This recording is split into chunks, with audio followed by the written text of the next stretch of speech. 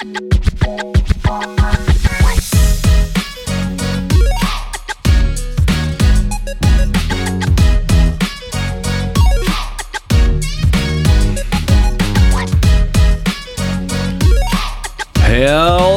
hey, we're back, and we're actually back the consecutive weeks this time. We didn't take any time off this time. Welcome to Coffee, Bacon, and Other Sacred Things.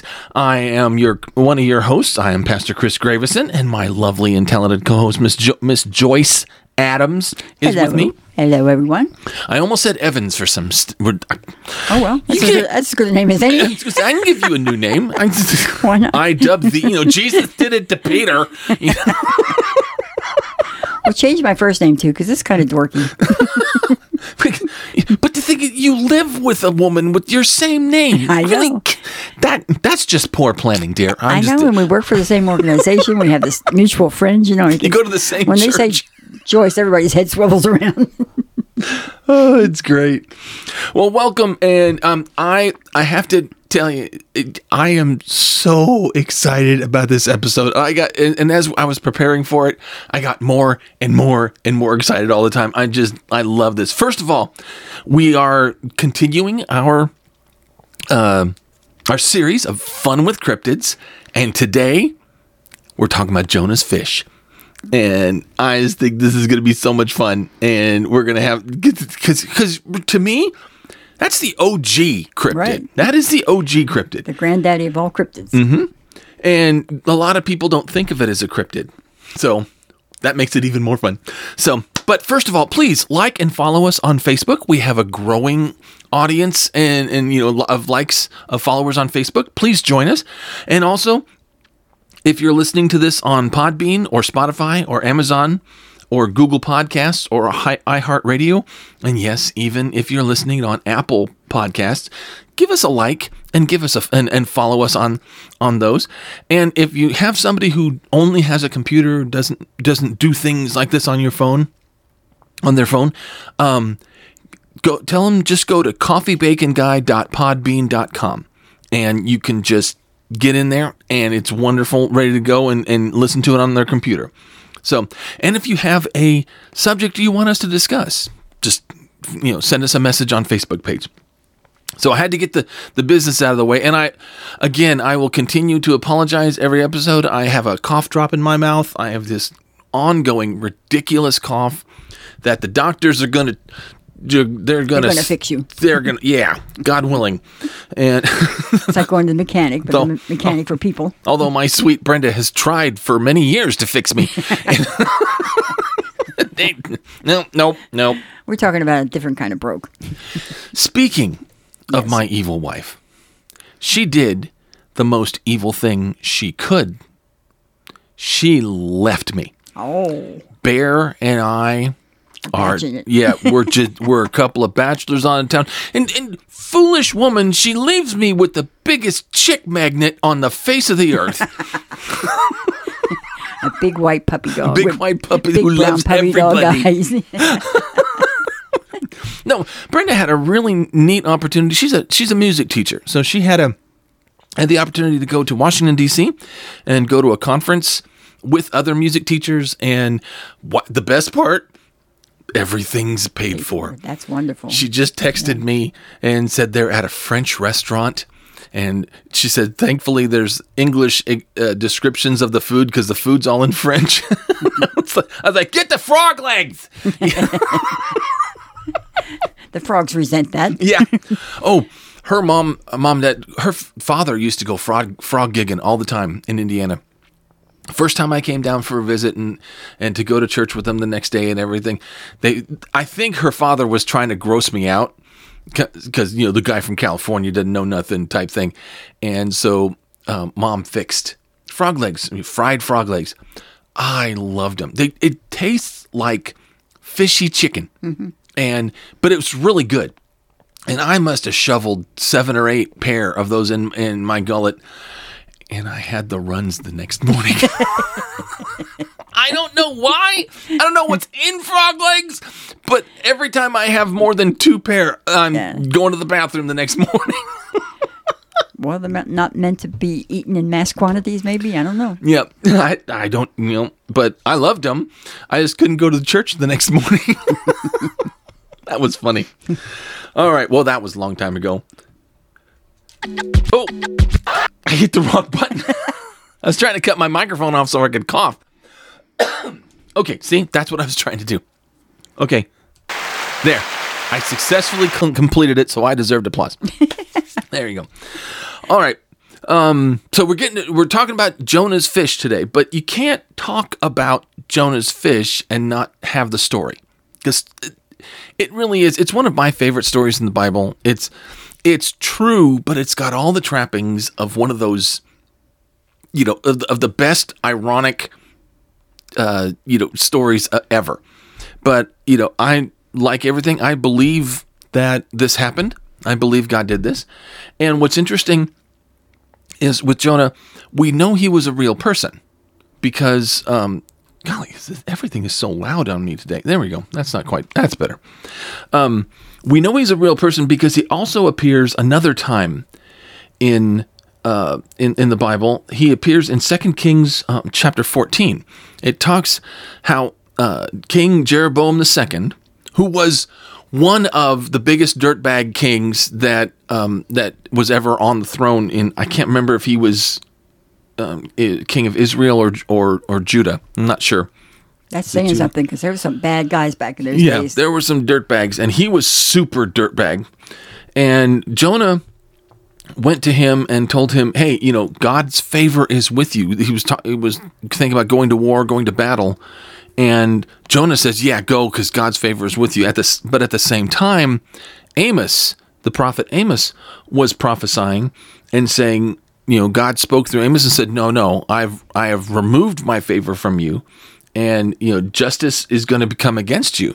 So he didn't know who to believe, and so it's one of those things where Jonah gave this prophecy.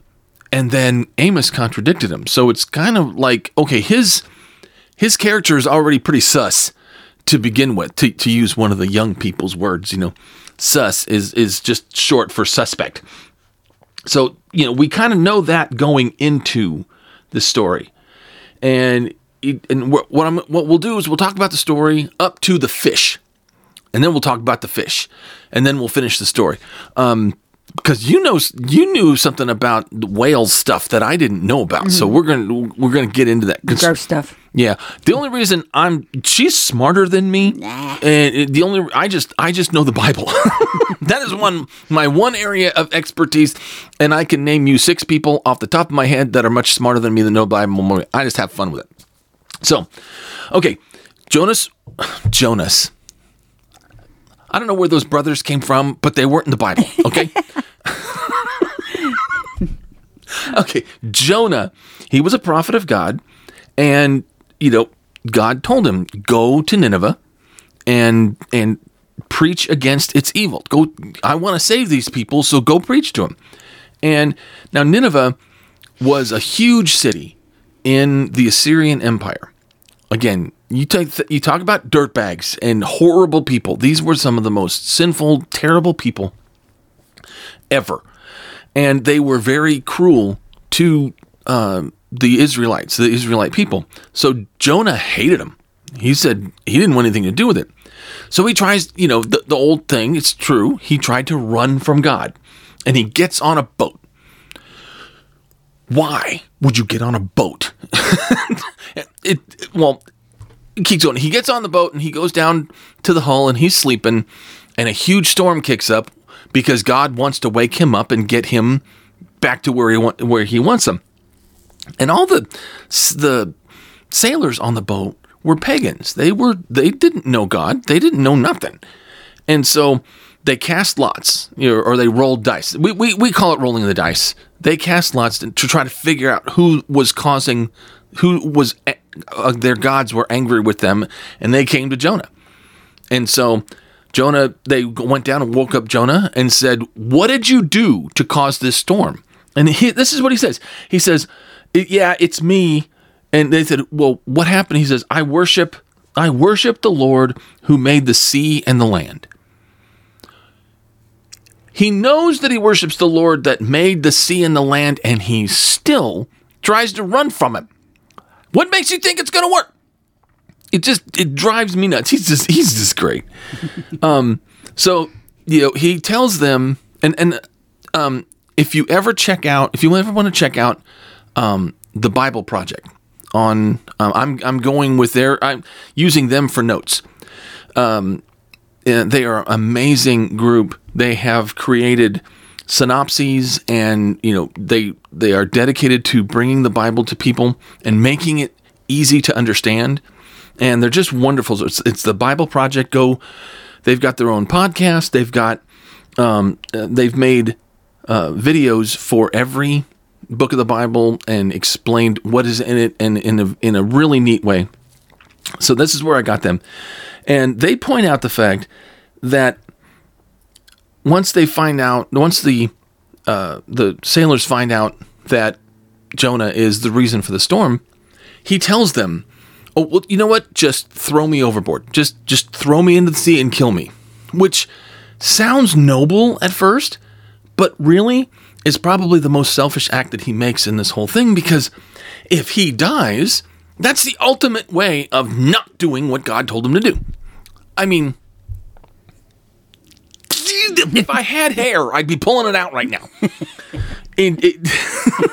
So they do. They throw him into the sea, and then they repent and start worshiping God. So these pagans are repent, and they are converted to worshiping the one true God. But Jonah is still fighting him.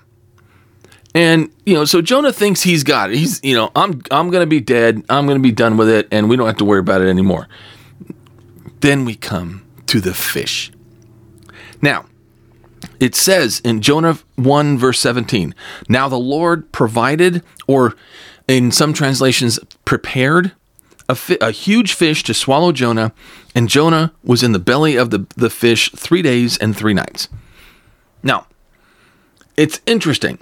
For a long time, that it was translated as whale. Mm-hmm. So Jonah and the whale. That's what we all grew up with, and especially in the King James. It was a good kid's story too. Yeah, we loved the story because you could do it without all the bad stuff, and the getting thrown up on the side or on the dry land. That's the best part for little boys. But it's more accurately the Hebrew word for it is fish. So I like that because it opens it up to a lot more speculation, a lot more possibilities. So once again, I did my research. I spent an hour. Okay. A whole hour? No, I spent more than that, but I had fun with it. So I checked several articles, but the best one I found was from the Armstrong Institute of Biblical Archaeology. And I like this because these are Bible scholars that are looking at biblical archaeology. They're looking at it from this point. And they posed the question, what sort of creature could admit an entire human into its jaws? They're smart when they use the word like admit instead of just eat or swallow. So their first thought was the whale shark. Now, you're familiar with the whale shark, aren't you, dear? I've seen pictures of divers swimming next to them. They're very docile. Yeah. And the people are just dwarfed. They're not even as big as one of the whale's nostrils or something. They're huge. Yeah, they grow up to 70 feet long and weigh up to 20 tons. So these are, it's the largest fish. I love how the article said it's the largest confirmed fish. I like that. They're very specific. Yes, because there's a lot of things in the ocean that people don't know about, and yeah, maybe we'll discover someday. But right now, there's things down there we probably don't even want to know about. Actually, if you go swimming in the ocean. Yeah, when they get down to like the way bottom of the ocean, some of those things are so freaky. Scary, I know. It's like, God, were you having a bad day? And that's why they're just like a set of teeth with a little tiny body attached. Yeah, it's creepy sometimes. Yeah, these are spotted. They're actually very majestic looking creatures to me. And they have a mouth 4 feet wide. So now, even though they're filter eaters, they have little bitty teeth that they basically eat was it plankton and krill and that kind of stuff. Yes. But it is possible for a person to fit into their mouths. And there's actually a true account of a diver being half swallowed up to her thighs. But it's when you read the story, it's really interesting because they said they've swam among these the whale sharks so many times, but one was just acting really weird and started swimming directly toward the swimmers. And she got caught off guard, and he just just took her in his mouth and all the way up to the thighs. And of course, he, shook his head once or twice and spit her right out. And she, the worst thing she had was a little cut on her hand. But they say he was acting strange. I think he was just annoyed with all the people swimming. Probably. All these little flies buzzing around. And they don't even taste good. Yeah. So, they have a mouth that's big enough to fit, but they have a very small esophagus that's only a few inches wide. So, a big mouth, small esophagus, it by their standards and the way they're looking at it, there's no way he could fit to the stomach. And Scripture specifically says that he was in the belly of the whale, or belly of the fish. So, they went through a few. They said basically filter feeding fish, and whales all have those big mouths and small throats. It is probably the blue whale would be the most likely. It's not a fish; it's a mammal, but they're 100 feet long and weigh up to 200 tons. It's the largest living thing on the earth, and well, I think the blue whale is the largest. Okay. It's largest animal creature, yeah. Yeah, largest animal on the earth. Because I think the sequoias, the great sequoias, are longer than them. So it's the largest animal on the earth. And their esophagus is an average of about a foot in diameter. So if someone's slim, they're thinking it's possible for him to get down in there. And they also pose the possibility of the sperm whale. Now, This is my favorite part, because this is where it gets gross. This is the part I know about, the gross part. Yeah. Yeah. Yes, my wonderful and talented co-host specializes in gross. But the sperm whale, those things are massive too. They're 80 feet long. They get up to 80 feet long, 80 tons. And, the sperm whales have been cut open and revealed entire sharks and squid in their stomachs. So their jaws aren't designed for chewing. They don't chew their food; they just swallow it. Yeah, and so they are adept at swallowing things whole. Sharks are pretty much bigger than humans, so it's very possible, according to the Smithsonian, it's very possible that a sperm whale could swallow a human. So there's a vote for the whale, the Jonah and his whale. we got to talk about it just for the sake of grossness. I love this because Jonah chapter 2 verse 10 says the Lord commanded the fish and it vomited Jonah up onto dry land. It went bleh, and just back on dry. And can you imagine what that sound was like? It was horrible. Imagine a couple of kids playing on the beach and they hear this whale vomiting this man up on. I'm sure it could be heard for a long distance. And don't you know, that's where I go. But I want to quote from this article, and this is the part it says sperm whales are unique.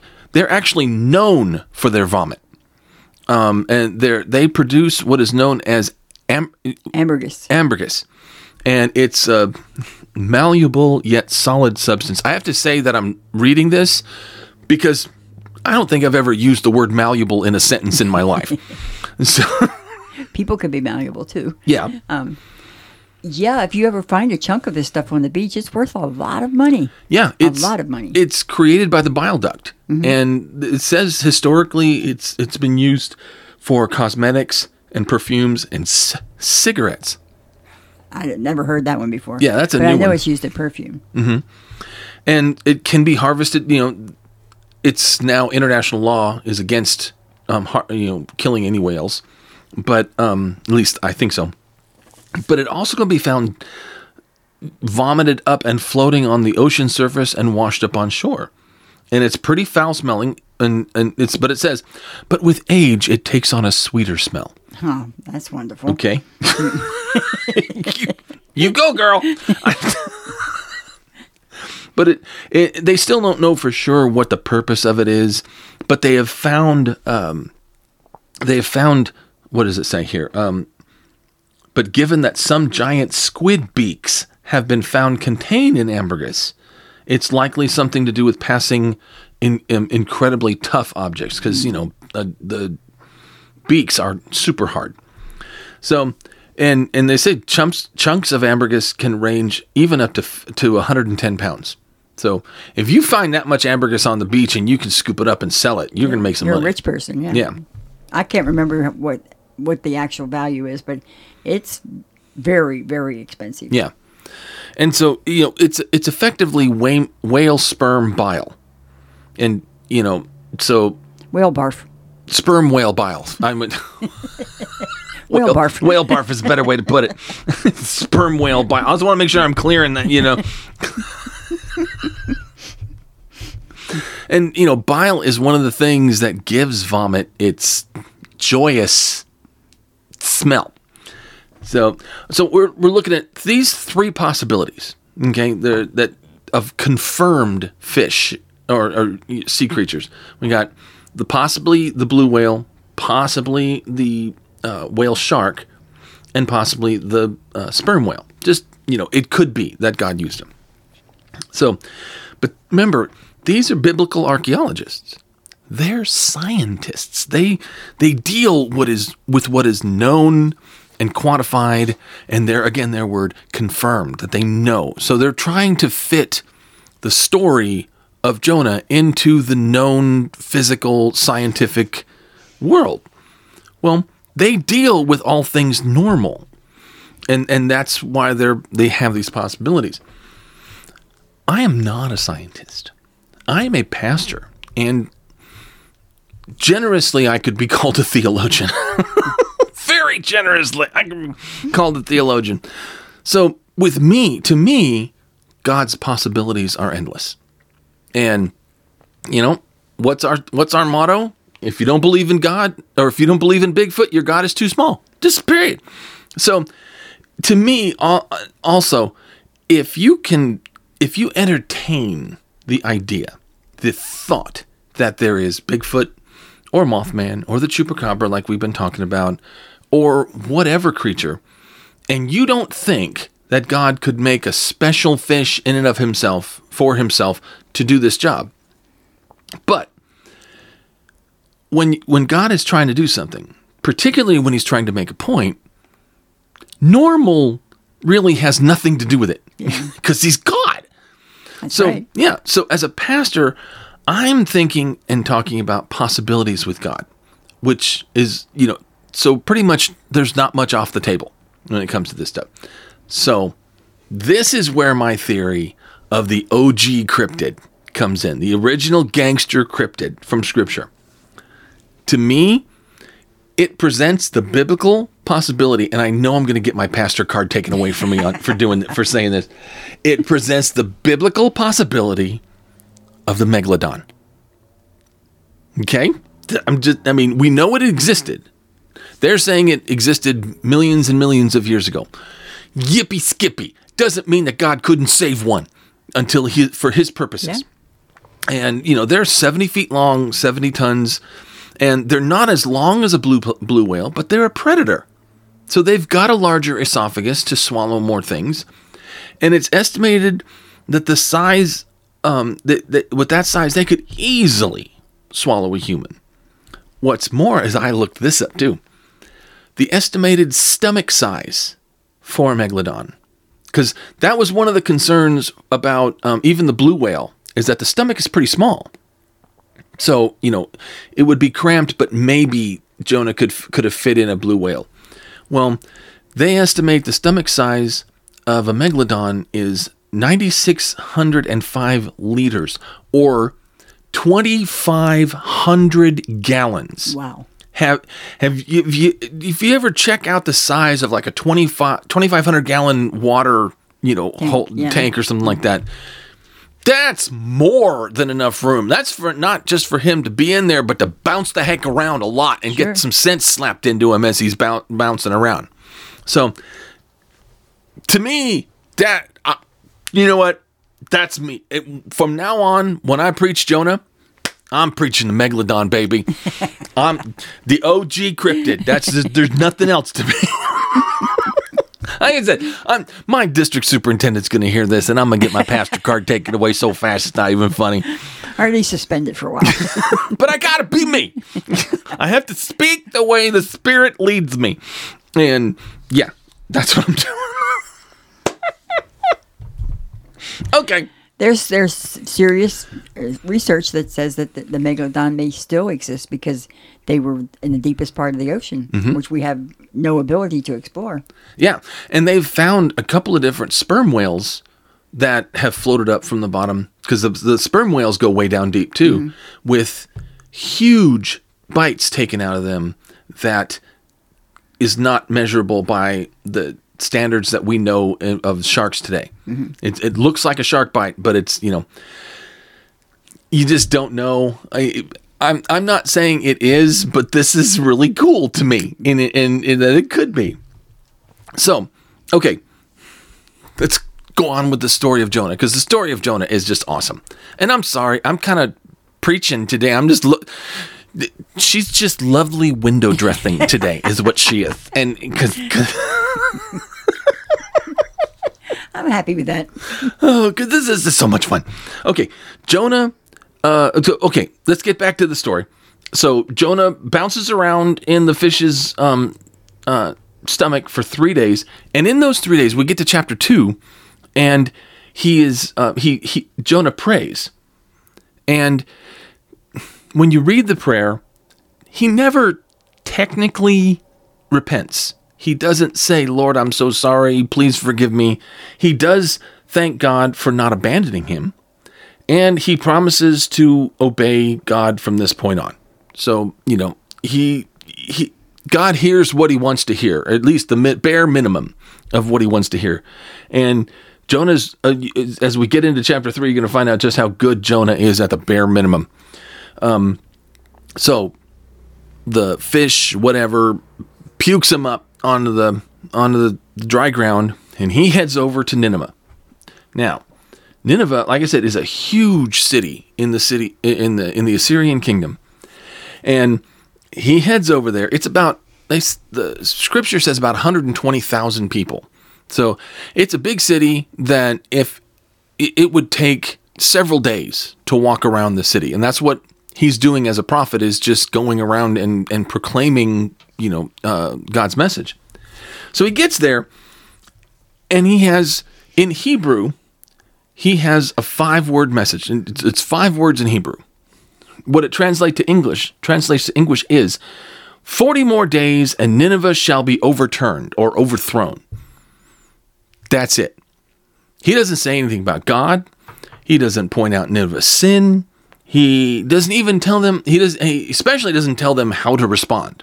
He just says, 40 more days and Nineveh's going to be overthrown.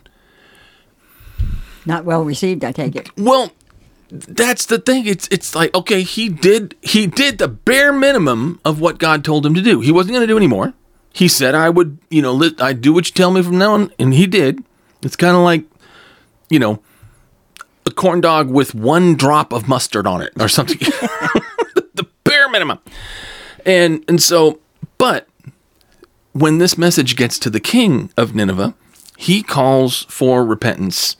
And I think this is a wonderful example of what we call prevenient grace, that big word, prevenient grace, which is God makes himself known to us, even though we couldn't know him if it wasn't for that.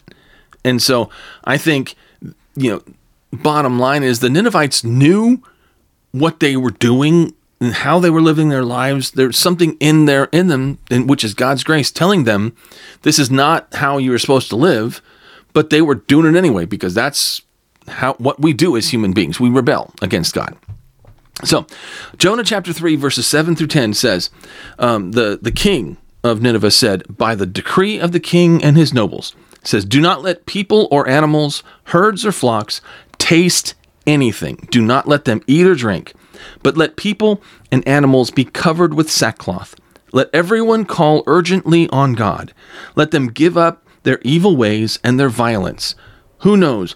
God may yet relent and with compassion turn from his fierce anger so that we will not perish. So he figures out what this all means, and he calls everybody to repent. So that's what they do. It says, verse 10 says, when God saw what they did and how they turned from their evil ways, he relented and did not bring on them the destruction he had threatened. This does not make Jonah happy. Remember, he hates these people.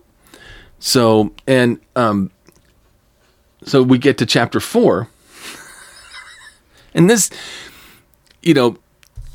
shows just how petty, God's people can be, especially Jonah, because he does what he's supposed to do. He gives a message, and as far to me, from the reading of everything, he doesn't know for sure. It's not 40 days yet, so he doesn't know for sure that God is going to relent and not save him. And so he goes out to a hill to just sit there and wait to see what happens. So he's mad at God to begin with, and he tells God, we find out why he ran to begin with. Because he tells God, I knew you are compassionate and love to forgive. Now that's from Exodus chapter 34. And so now he's like, just let me die. Just leave me alone and let me die. So he goes out on the hill and he sits there. And that's when God does another, okay, you could call it screwball or weird thing. I don't know. But he does it because he's trying to make a point. And Jonah's sitting out there in the sun. And by all accounts, he's probably bald. Just, we all got to be good looking in our own way. And while he's sitting there in the sun, God raises a leafy vine or tree or branch or whatever to give him shade. And he's happy. Or as happy as someone as bitter as him can be. He's sitting there and I like this. Well, then God sends a worm and to destroy the vine, and it withers and dies, and he's back in the sun again. And again, he's telling God, just let me die. And Jonah, and God comes to him and says, okay, is it right for you to be angry about this plant? He asks him actually beforehand, Jonah, is your anger with me justified when God forgives the people of Nineveh? I'm kind of jumping around here. Sorry. He asks him, do you really have a right to be angry that I actually forgave people? And but then the whole thing with the vine happens, and God, sorry. Sometimes I get too excited. Regroup. Yeah, regroup. Wait, danger, Will Robinson, danger. Okay. But he says, after the plant dies, and Jonah is just saying, just kill me, just be done with it. He says, God says, is it right for you to be angry about the plant? He says, it is. Jonah says, it is. I'm so angry, I wish I were dead. But the Lord said, you have been concerned about this plant, though you did not tend it or make it grow. It sprang up overnight and died overnight. And should I not have concern for the great city of Nineveh, in which there are more than 120,000 people who cannot tell their right hand from their left hand, and also many animals? And then the story just ends. It's crazy storytelling. But there's two main things that we can gather from this. Aside from the fact God can do anything he wants to. If he wants to make a big fish that's not megalodon or anything else, he can. But there's two things that we want to remember. First of all, in the biggest picture possible, this is a story about God's character. How he is compassionate and loves to forgive his people. He is not up there wanting to condemn people And how many times have you heard me say from the pulpit, Joyce, if you go to hell, you paddle your own canoe, okay? You have chosen that route. That's right. It's not that God is doing that to you. You've chosen that route. And so here's 120,000 of the worst people ever, the most sinful people ever, and God forgives them because they repent from their evil. So God is a God of justice. He is a God of just judgment, but he's also a God of love and forgiveness. Isn't that a wonderful thing to know? That we can go, this crazy story with, that is got twists and turns and goofy stuff, but that's the biggest picture that we're hearing here, is that God's character is one of love and compassion. He loves to forgive, but he will pass judgment if people reject him. Secondly, and this is a little more, I think, personal for Christians today that we struggle with, because, and again, this is the Bible Project's perspective. They say God is messing with us in this story.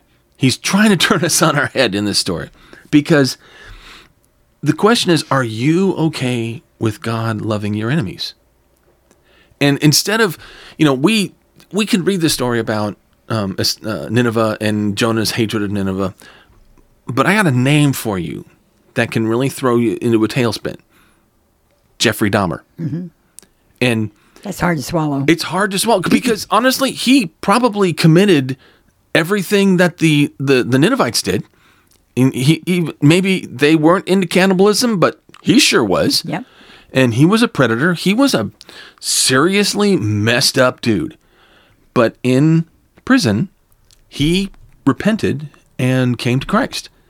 And there are multiple witnesses who said they saw the change in him. They saw the gifts and the graces. And so they believed in his conversion before some jerk just trying to make his stripes in prison murdered him. But by the salvation message in Scripture that we hold to, that means when you and I get to heaven, he's going to be there and we're going to see him. And he's not going to be in some little corner who just scraped in by the skin of his teeth. If he believed in Christ and he sought forgiveness, he's going to be there with everybody else. That is an uncomfortable thought for us. Well, not so much for me. God's forgiveness is absolute. Absolutely boundless. There's no limit to it. He didn't say except for that guy over there and except for this person I don't really like at all anyhow. It's God's forgiveness is for everyone. Yeah. But to take it one step more is, aren't you glad that God loves his enemies? Okay, it's hard to think sometimes that God will forgive our enemies, but we should be glad that God loves our enemies. Romans 5:8 says, but God demonstrates his own love for us in this, my favorite 5 words in the Bible, while we were yet sinners, Christ died for us. He loved us in our sin. And in our sin, we are enemies of God. So we hated God. We chose to go against him. And that's when Christ died for us, in the midst of all this. So God's forgiveness is boundless. God's love and his mercy is boundless. And yeah, if someone rejects God and dies rejecting God, yeah, they're going to the other place because that's their choice. But God wants to forgive us of our sins. And I just love that part. That's why I love the story of Jonah so much. It's just you can dissect it all you want to. But when it comes down to it, it's about God's love and his forgiveness. And so that's what this podcast is all about. So, all right, we're closing for today. That is, you just experienced one of my sermons. So, thanks for tuning in. Thanks for joining me and Joyce. Joyce, you want to say goodbye? Goodbye, everyone. Till next time. All right, and remember, God smiles when he sees you.